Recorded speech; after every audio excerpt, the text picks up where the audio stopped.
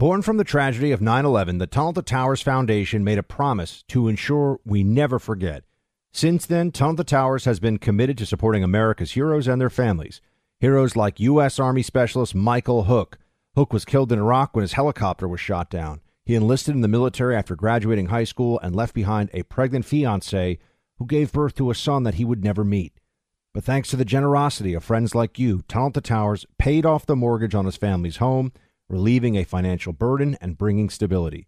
The foundation helps Gold Star and fallen first responder families, as well as our nation's most severely injured heroes and homeless veterans.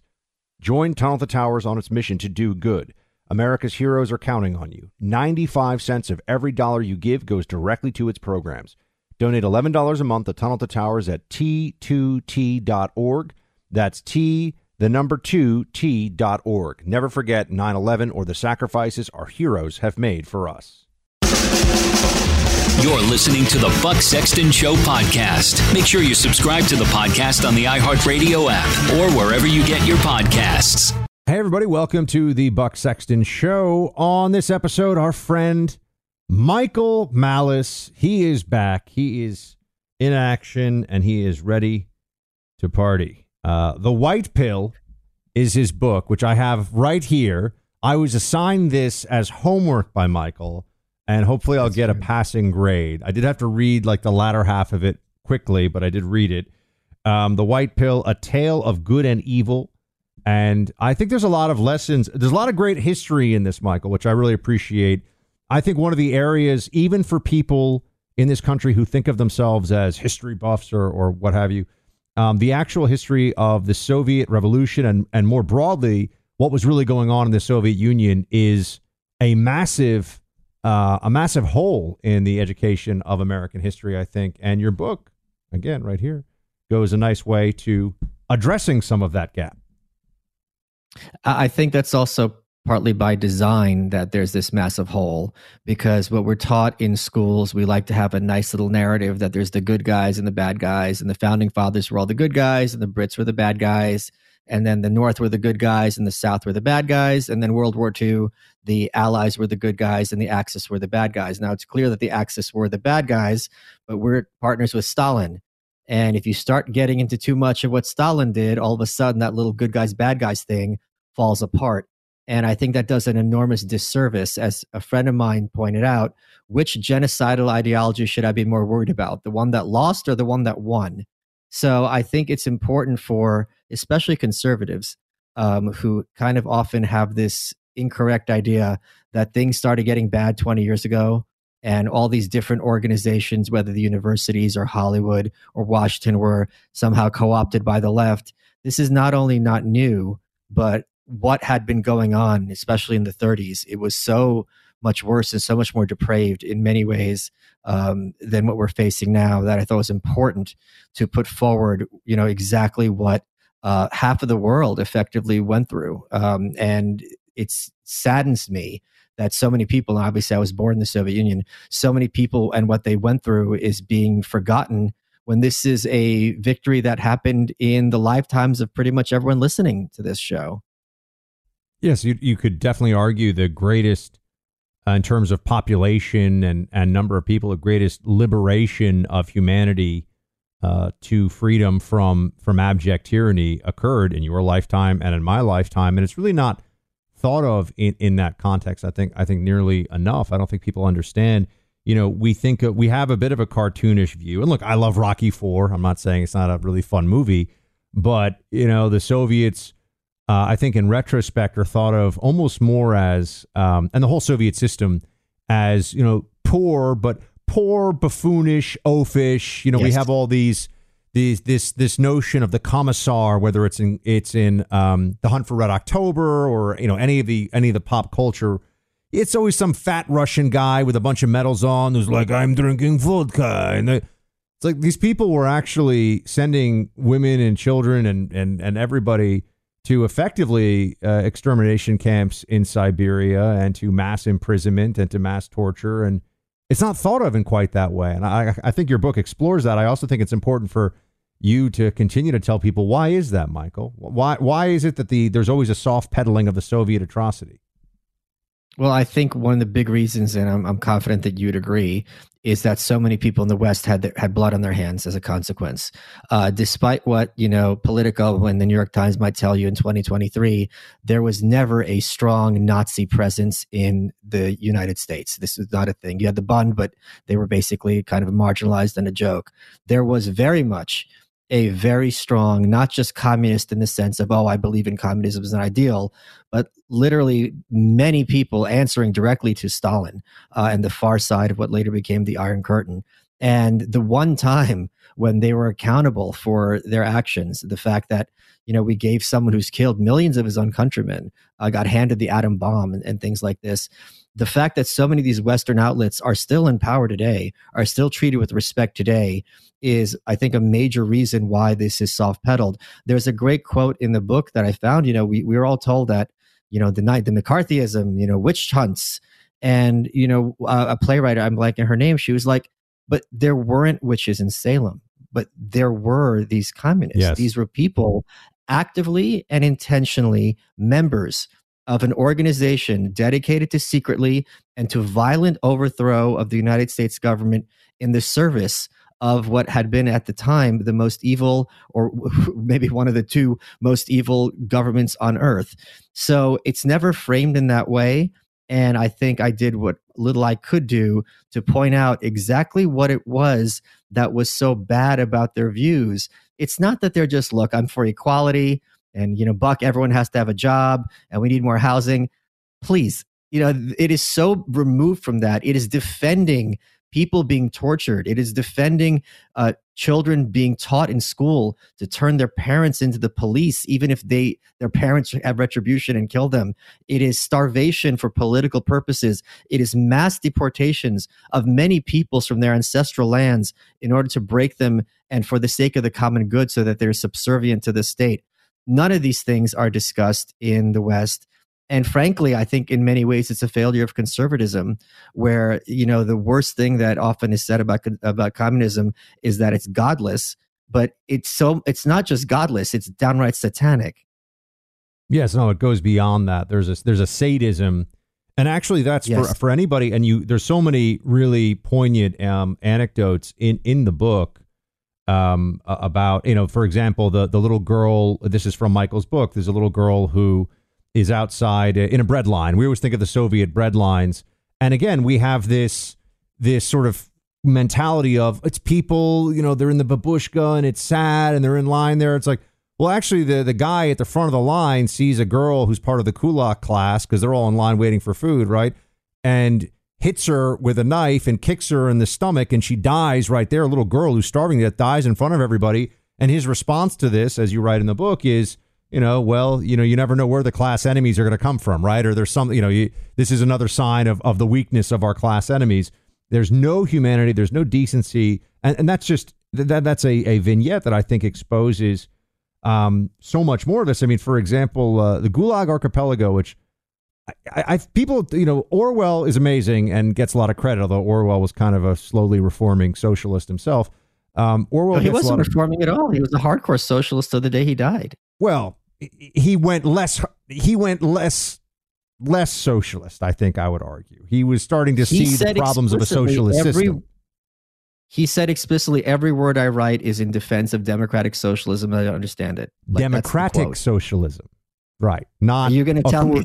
Yeah. Not Well, I mean, but this is the game they play all the time. Like, what's the difference between Bernie Sanders and Stalin? One is democratic socialism and one is, socialism. So no, I do think that there's some game that maybe it's false, but there's a game that's played with the moderation of what the socialist intent actually is. Sure. And Orwell recognized that a truly empowered socialist state, now national socialist state, but that would be a whole other conversation too, created the horrors that he wrote about. Anyway, I didn't want to get into the Orwell discussion as much as I just wanted to say Solzhenitsyn, I think, is as important an author and is probably assigned in school, 1% as often, or 1/10 maybe as often.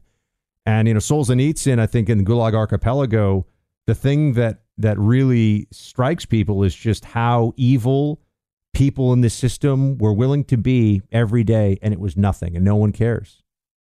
Oh, it wasn't just they're willing; they were excited. This was their chance to have yeah. power over somebody else. The people who were arrested for political purposes were told explicitly, you are lower than rapists and murderers because they're still people. You're an enemy of the people. And it was encouraged. And we see this still to this day in North Korea. You're encouraged to be cruel and vindictive and make them suffer because you're the good guys and there's something far beneath human. This was something obviously very mirrored in Nazi ideology. So it's extremely, it's extremely disturbing when you look at historically what these systems mean in practice, right? Because, there's this whole idea of what communism's great in theory, but bad in practice. Everything's great in theory. What does that even mean? Like, what kind of idea is bad in theory? It is practice where you determine whether an idea is good or not. And when we saw over decades, over how many countries, what this meant for the average person, children chained to cribs because they were handed over by their starving parents who were told the government can raise them better than they could, who gave up on crying because they knew no one was going to come to pick them up.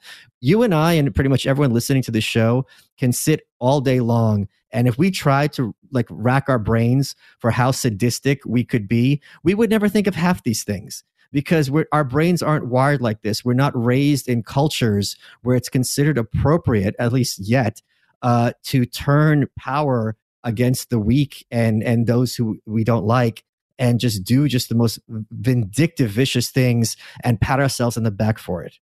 I want to bring this into our current context a little bit, actually, and I make the argument to people, and I can tell that it's really uncomfortable for them. But you and I were in contact a lot during the COVID and what was going on in New York and the lockdowns, and I try to remind everyone that there was, to your point about almost a glee, there was a glee that some people took in the extreme of it all. And there was a clear joy that you would see in the eyes of people, just in the eyes, who were mask police, for example, walking around and or telling you, why aren't you close to me, social distancing.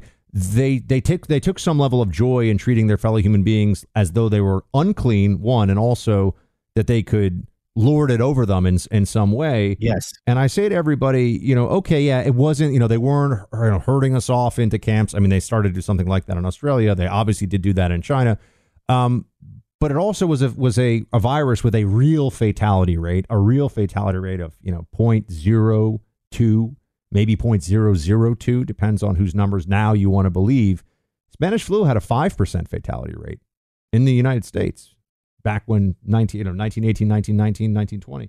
So I feel like if people were willing to do that for something that wasn't that extreme, that we're actually much closer to falling into a full-blown totalitarian society in America than anybody had previously realized. One of the big delusions I think a lot of people have is that America's magic, in the sense that these things that happen in other countries can't possibly happen here. And I think a lot of people, especially on the right, when they looked at how their fellow countrymen acted during COVID, had a big wake-up call as to how many people really regard liberty as their highest value. And what we saw, and I learned in my research for the White Pill, is in East Germany, they had the biggest informant network the world had ever seen, thanks to the Stasi, which was their secret police. And after the wall fell and Germany was reunified, just the beautiful, beautiful scenes and some of my favorite parts of the book, the Stasi archives were opened, and a reporter spoke to one of these former Stasi recruiters.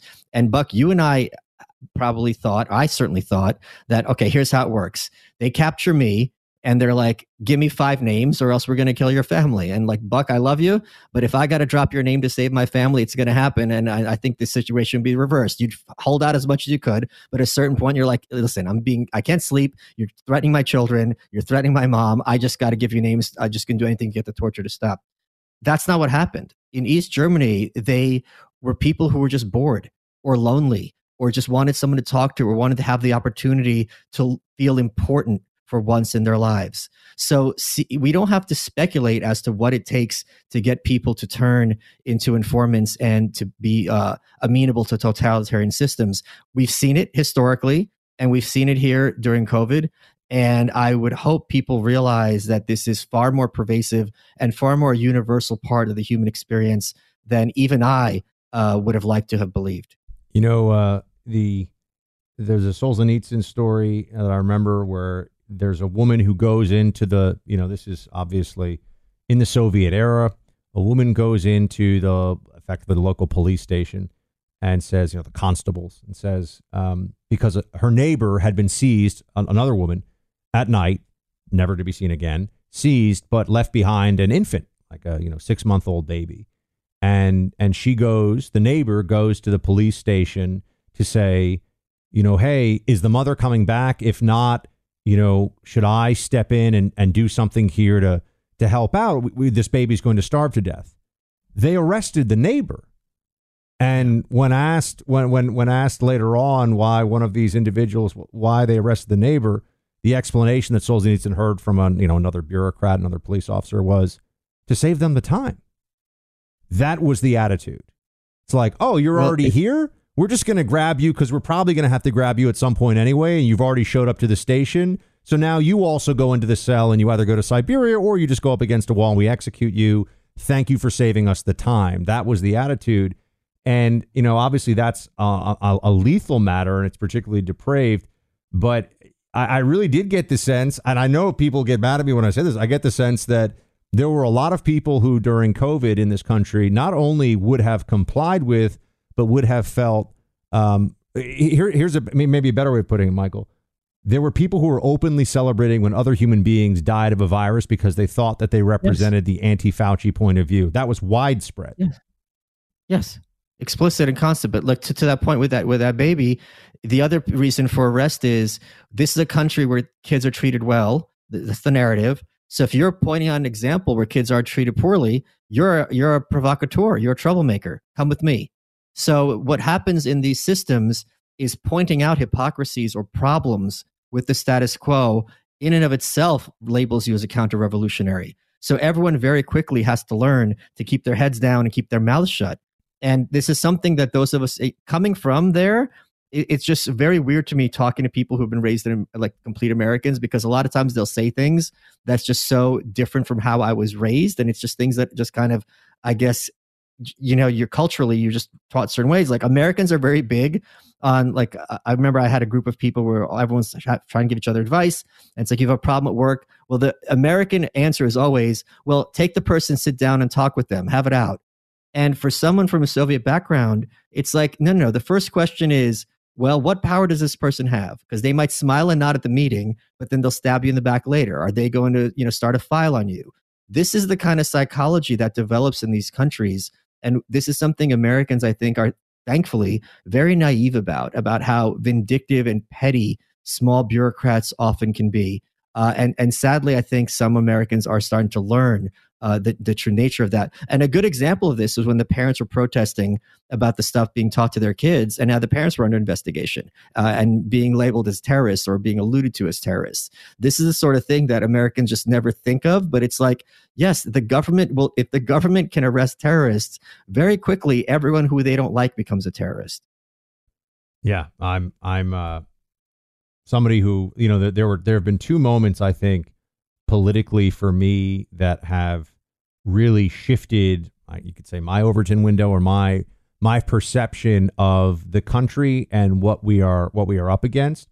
The first one was actually Kavanaugh, not even because it's like, oh my gosh, the Supreme Court, so much is at stake, that the Kamala Harris was among them, that the most powerful voices in the Democrat Party and the Democrat Senate at the time were willing to clearly, erroneously, and without any basis in any fact or any reality, call a man a rapist in front of his family and the whole country just because they didn't want him to have a job. That means they do it to your dad. That means they do it to your brother. They do it to anybody and feel good about themselves too. It does not matter. It did not matter to them. And then with COVID as well, the immiseration of millions of people, the deaths of despair that occurred as a result, the businesses that were destroyed, the livelihoods that were ruined. I mean, we go down the whole list. Not only were there people going along with all this, and this was the part of it that really rocked me as a New Yorker. It's why I'm no longer a New Yorker. People thought they were happy. They were like, oh, we're great. We're the good people. The monsters thought that they were the heroes, Michael. That's the problem. But Buck, I'm going to push back a little bit, and I don't think you're going to disagree.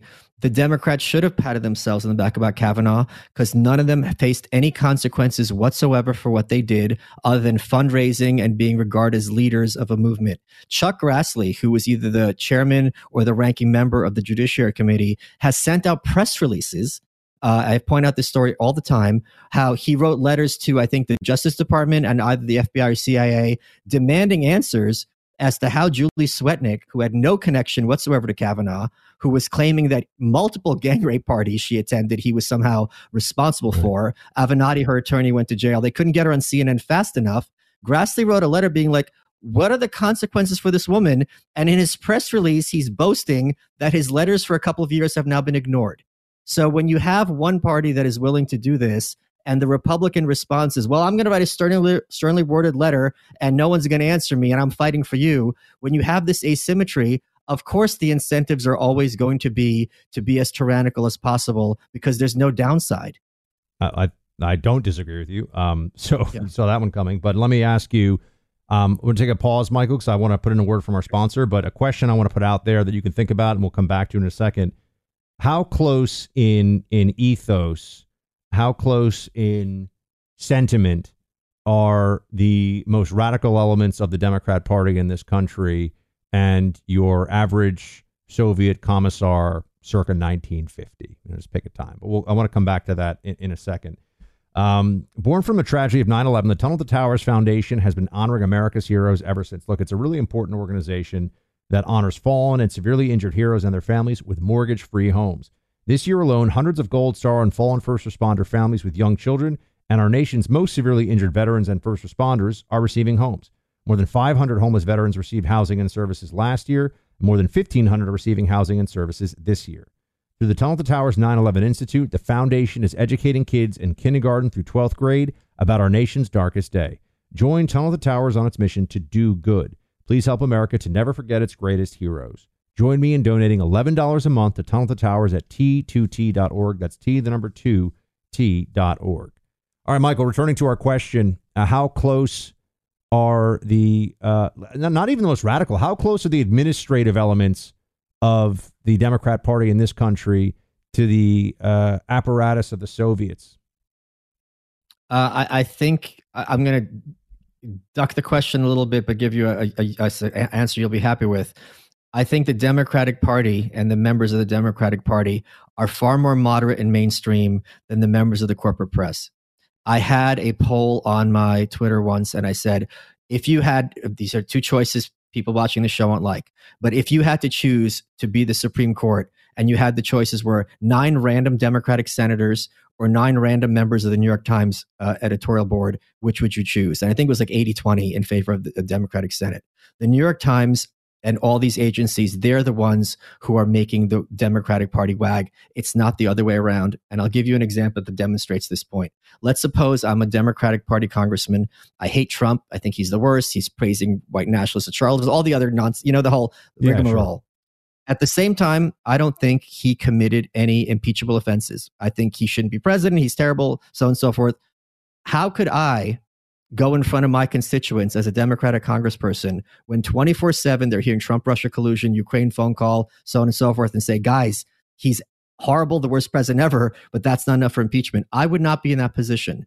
So that demonstrates who has the power on the left intellectually in this country. It is far more that the media, who is accountable to no one, as opposed to every day Mitch McConnell, Nancy Pelosi, and Kevin McCarthy and Chuck Schumer will tell you how the other person's terrible. No one is holding the New York Times or the Washington Post accountable other than idiots like myself on Twitter. So that, to me, is the far bigger concern. So, and as to the apparatchiks in the 50s, they didn't really care. They weren't ideologues. It's like, I think it's Upton Sinclair is a big character in this book, and there's a quote ascribed to him where it's almost impossible to teach a man to believe something when his salary depends on him not believing it. Mm-hmm. If I'm in the 1950s and the only way I could get food is to parrot Stalinism, and if I slip up, that sword's going to kill me and my family, I'll be singing louder than everybody else. The old saying goes, you don't want to be the first one to stop clapping for Stalin. So I think people need to appreciate that a lot of times these entities and these organizations aren't a function literally of ideology so much as people responding to very perverse incentives. And often those incentives are a matter of life and death for them and their families. I also think that there are things, and you get into some of them in the book in terms of the level of awfulness, the everyday awfulness too. It's not bad things will happen in a lot of countries, but you'll remember them as, well, that was an awful moment, that was something terrible that happened, but it was just every day, right? The everyday awfulness of living under the Soviet regime. But there are also stories that I think people just refuse to believe. And I think it's so interesting that in the Death of Stalin, which is a pretty well-made movie for what it is, that whole sequence in the beginning where Stalin calls in and wants a copy, however they did it, old school records, I forget what it is, but wanted a copy of the Moscow orchestra performance, and they had already finished. They did wake up the conductor and bring everyone back and do a re-recording of it. Like, they brought everybody back, and I believe they even tried to bring back members of the audience too. So they had a performance at the main theater, and I think it was Moscow, might have been St. Petersburg, but I think it was Moscow, and they actually brought everybody back. And people look, there's no way that actually happened. That actually did happen, because everyone was terrified if they didn't do it, he was going to have their family killed, as well as all the horrible things that you can imagine. That was life for people. Yeah, the artists are, had a particularly tough time, because if anything can be perceived as in any way not praising the system enough. We see that even here with the political correctness to far lesser extent. Obviously, people aren't getting murdered, but there's this one story. I want to get the exact details here of there was a play that Stalin didn't like. And basically overnight, your career is just ruined. People can be sent away. Everyone who's ever been associated with you gets, I'm trying to get the exact, I think it was Shostakovich. I want to get it exactly here. Yeah, Shostakovich. It was in 1936. He had a play called The Lady Macbeth of Mtsensk. There were articles about it 2 days later, and the community stood up for him because Shostakovich was and remains one of the great composers of all time. Stalin just didn't happen to like one. As a consequence of this, so the director's wife, he stayed with the director's house. Her wife was stabbed to death in the eyes. When a marshal of the Soviet Union, this guy's very high up, Tukhachevsky, he was defended Shostakovich. He was tortured and shot. His body was sent to a landfill. The librettist of the performance was arrested and shot. His ex-girlfriend vanished. His brother-in-law, who was a physicist, his sister, his mother-in-law, and his uncle, they were all arrested just because Stalin didn't like this play. So, to your point, it's not that people were living in fear of maybe Buck, you had this tweet in college and crap. What if someone finds a screenshot and it's going to look bad for my career? You're newly married. I've met your brothers. If something happens to you, or if they can't get to you, but let's suppose I want to get to Buck. I don't need to get to Buck. I've got a circle around you. And let me tell you, everyone listening to this can imagine themselves being tough and there's nothing they can do to me. You could arrest me. I'm not going to break. Bring in your wife. Bring in your brothers, put them in that cell, see what happens. And this is something I think in the West, we're so correctly proud of our respect for the individual and individual rights. It never even enters our head that innocent people who are simply family members, it's not only automatically that they're targets, it's the law. It was a crime, a felony to be married to an enemy of the people. And if you're arrested, you're enemy of the people. It's like you can't defend yourself. The spouse can't say, well, I wasn't really arrested, married to them. And right away, what happens also is the children become orphans. And there was a lot of hand-wringing in the Kremlin because all these kids started killing themselves with good reason. Because overnight, they were orphans and no one would associate with them because why are you taking in a child of the enemy of the people? So the level of depravity and evil in these societies is so much worse than just someone's this fat guy, some fat buffoon on the top, and it's his brother gets a pay cut and you're hungry and you have to learn stupid things at school. Oh, please. That is nothing. That's totally scratching the surface of what's going on in these societies. Yeah, I think that people also don't spend enough time, or it's not thought of very often how much North Korea really tried in many ways. Yes, there are huge, there's people make the case that actually a racist Japanese imperial mindset, was borrowed by essentially an ultra-nationalist, ultra-racial identity as part of North Korean ideology, but also in terms of the machinery of North Korea and how the Communist Party or whatever operates there is borrowed from the Soviets. I mean, even the fashion choices in a lot of ways. You can say they're borrowed from China too, but guess what? The Chinese communists borrowed them from the Soviets. Not borrowed, implanted. It was just directly imported. In fact, a friend of mine, Peter, when he was looking at my photos of North Korea, he was just blown away. He goes, "This looks like where I grew up, but there's Asian people walking around." Like, he couldn't wrap his head around it. It looked identical to him. So this is one of the reasons I went to North Korea. It's like, all right, this is my only chance to see what it was like for my family, 70 or 80 years ago. And let me assure everyone, it's no picnic, to put it mildly, although we did have a picnic. Hey there, it's Ryan Seacrest for Safeway. Now that spring is here, it's time to focus on self-care and revitalize your personal care routine. Now through March 26, head in store, shop for all your favorite personal care essentials, and earn 4 times rewards points. Shop for items like Crest toothpaste, Secret deodorant, Old Spice deodorant, or Gillette razors. Offer expires March 26. Restrictions apply. Promotions may vary. Visit Safeway.com for more details. Yeah. How does a society fall into this stuff? I mean, because that's always we look at the understanding the scope of the problem and understanding how awful it was, and we're far away from that.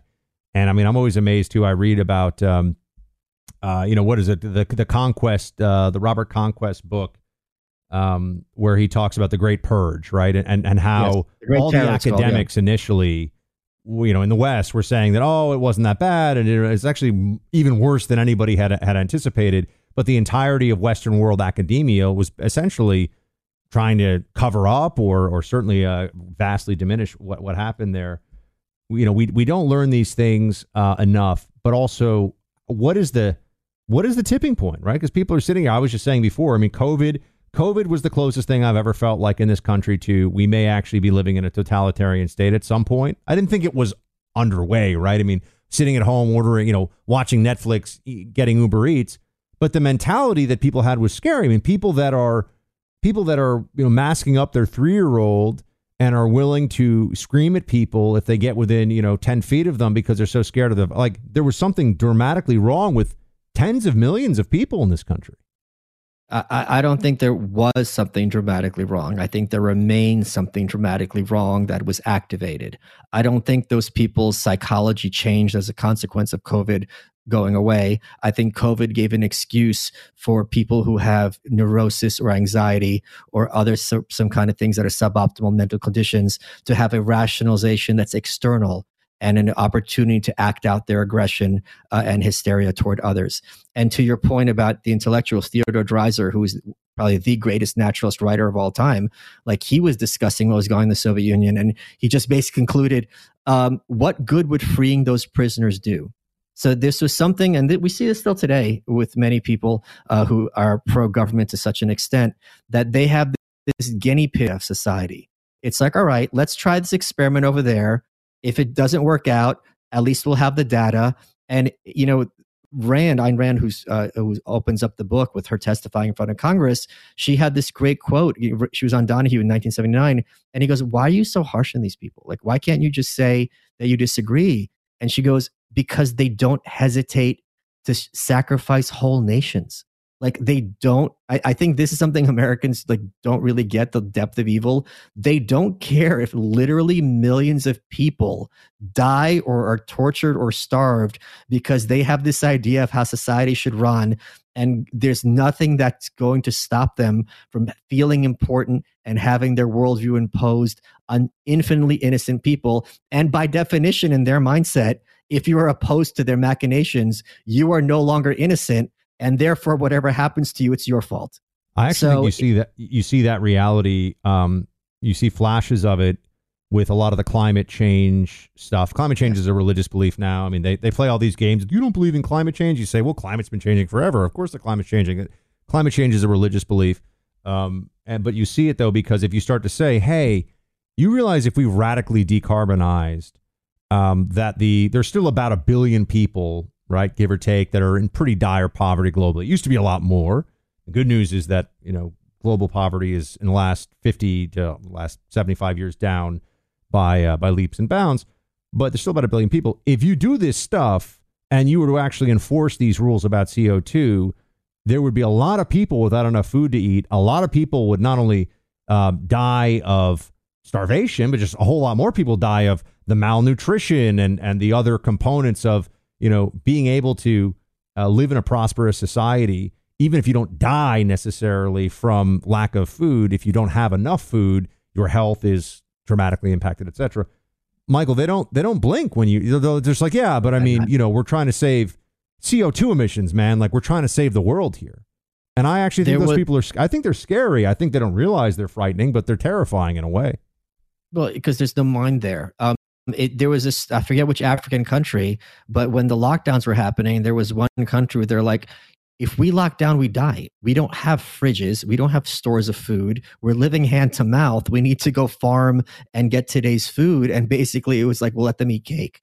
So, what you're speaking of, again, I think it's so much more malevolent than people realize. And again, the reason why Americans especially don't realize how malevolent it is that there's an entire information superstructure designed in place to teach us since kindergarten that people are basically good, and that when people in power do bad things, maybe there's like some bad corrupt CEO or some mayor who's on the take and Aaron Brockovich is going to come in and put him in his place. But for the most part, everyone sure makes mistakes, but no one is inherently evil. And if you think that they are, you're a deranged conspiracy theorist. And when you have this as your basis for evaluating politics and people in power and governments and so on and so forth, it's almost impossible to realize how little those in places like this value human life. And if the choice is between their position and thousands of people suffering, horrors, it's almost a joke to them. It's like, well, what's the catch? You know what I mean? Like they don't, if anything, they feel powerful that they can wave their hand and have so many people kiss the ring.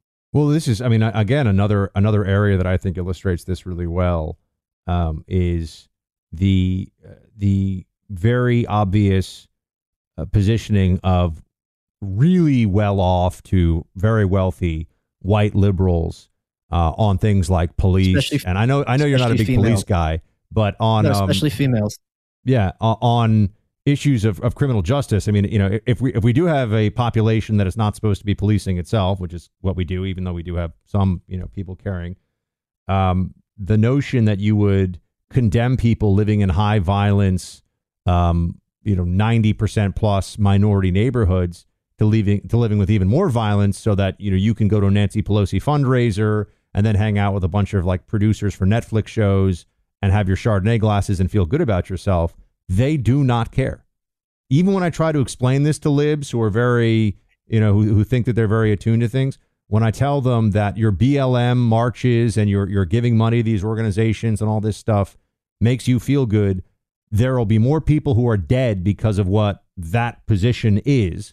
They do not care. It does not affect them. Look, the whole Democrat Party, it doesn't affect them until it comes time for elections. And then all of a sudden they pretend that they never said these things. I'm going to say something about the police that I'm sure you're going to agree with. My problem with the police is things like Kenosha, where not only are they refusing to do their jobs, which is in and of itself a problem when, massive unrest is happening and police things are being torn down.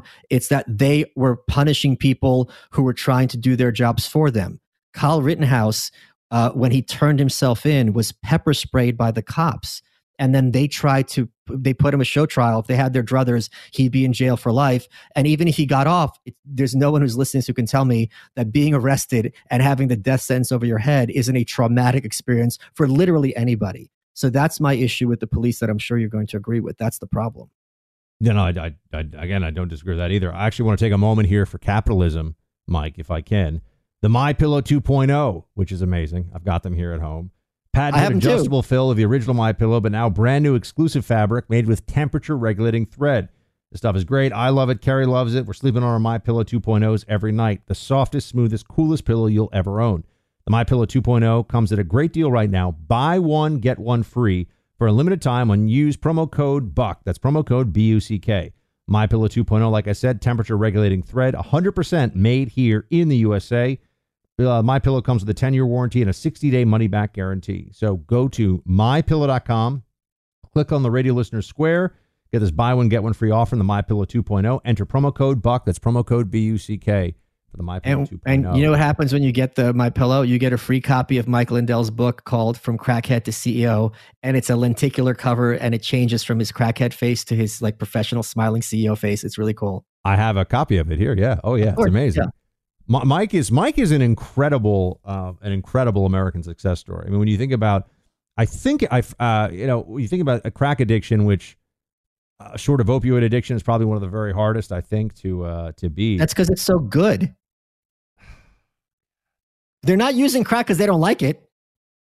I mean, look, the opioid receptors in the brain, there's apparently nothing, and this is why it's so dangerous, right? There's nothing that feels, and Mike has been way too, I'm talking about Mike Malice, by the way, for anybody. Mike Malice has been way too well behaved this whole interview, by the way. He's had his thinking cap on, talking history. Am I wrong, though? He hasn't said anything yet to just intentionally try to get me in trouble, which is one of his favorite games. Because then I go, because if I don't say it, he says something and I go, oh, I keep going. And then I get my people who are like, well, how could you let him say that? I'm like, it's Malice. Buck, if you started smoking crack, your dad could become president. Well, ever think about that? I did not think about that until now. And that's actually an interesting point. Also, Hunter Biden, by the way, you'd think like kind of a spoiled, connected kid. Crack is not usually the option. No. That's not, Yeah. It's such a low class gutter drug. And the guy has money. And he's trashy, but not in the crack trashy way. You would think he'd be a junkie, maybe a cokehead. It's I don't know what's going on in that household, but it's very rare that these children of privilege become crackheads. Do you, Hunter Biden, do you think he's going to get, that's who we're talking about here. Do you think he's going to get prosecuted? No, I don't think there's ever consequences for Democratic Party people. All the consequences almost never go one direction. And I'll give you, Clay and I have an on-air bet over this. I was like, Clay, he already owes me one steak dinner, and he has doubled down because he said last year Hunter Biden's going to get indicted. I said, Clay, that's crazy, and we bet a steak on air. So this is all very public. Everyone knows. I won. Now he wants to do a double, and I'm like, how many steaks? I mean, fortunately, Clay's got plenty of money, but I was like, how many steaks of yours am I going to take? The one who got put away, two of them, Rob Blagojevich, and Kwame Kilpatrick, I think Kilpatrick was the last name, both went to jail, and Trump commuted or pardoned both of them. So not only do the Democrats never go to jail, when the Democrats do go to jail, the Republicans let them out. You just reminded me actually, since I want to just start getting people angry at me and get in trouble here. What happens in the Republican election? What happens in the primary? What happens in the general 2024? Given where things are right now, what do you see happening? I think it's going to be. I'm shocked to what extent Trump is going full bore against DeSantis this early. I think he only knows how to do offense, which is not a bad thing. I'm very much for doing offense. I think he is in a lot of trouble because it is now there's an excuse for me, if I'm Facebook, if I'm CNN, Fox, to be like, the guy fomented an insurrection, I can't give him airtime. So this is the first time, I think, in like recent history where there is some kind of corporate explanation for not taking a candidate's money. And that is something that's a real big handicap. He used Twitter to get elected president. For him to leave that money on the table, to me, I'm not his advisor, obviously, seems crazy. And I'm also... I think people underestimate that the biggest issue Trump is facing, in my opinion, in 2024 is the Republican Party establishment. And here's the other thing. If he became president, Mitch McConnell would team up with the Democrats in 2 seconds to get him removed from office. And they'd have those 67 votes quite easily, in my opinion. Wow. Interesting. Am I wrong? This one, because... man, I'm even honestly, never mind 2016, 2022 makes it feel like any prediction can be, it's a fool's game. Do you think that Mitch McConnell cares far more about his relationship with Chuck Schumer and Joe Biden than he does about the people of Kentucky? Yes, for sure. Yeah. Yeah. Yeah. No, that's very true. So you think Trump probably wins the primary against DeSantis? No, you don't.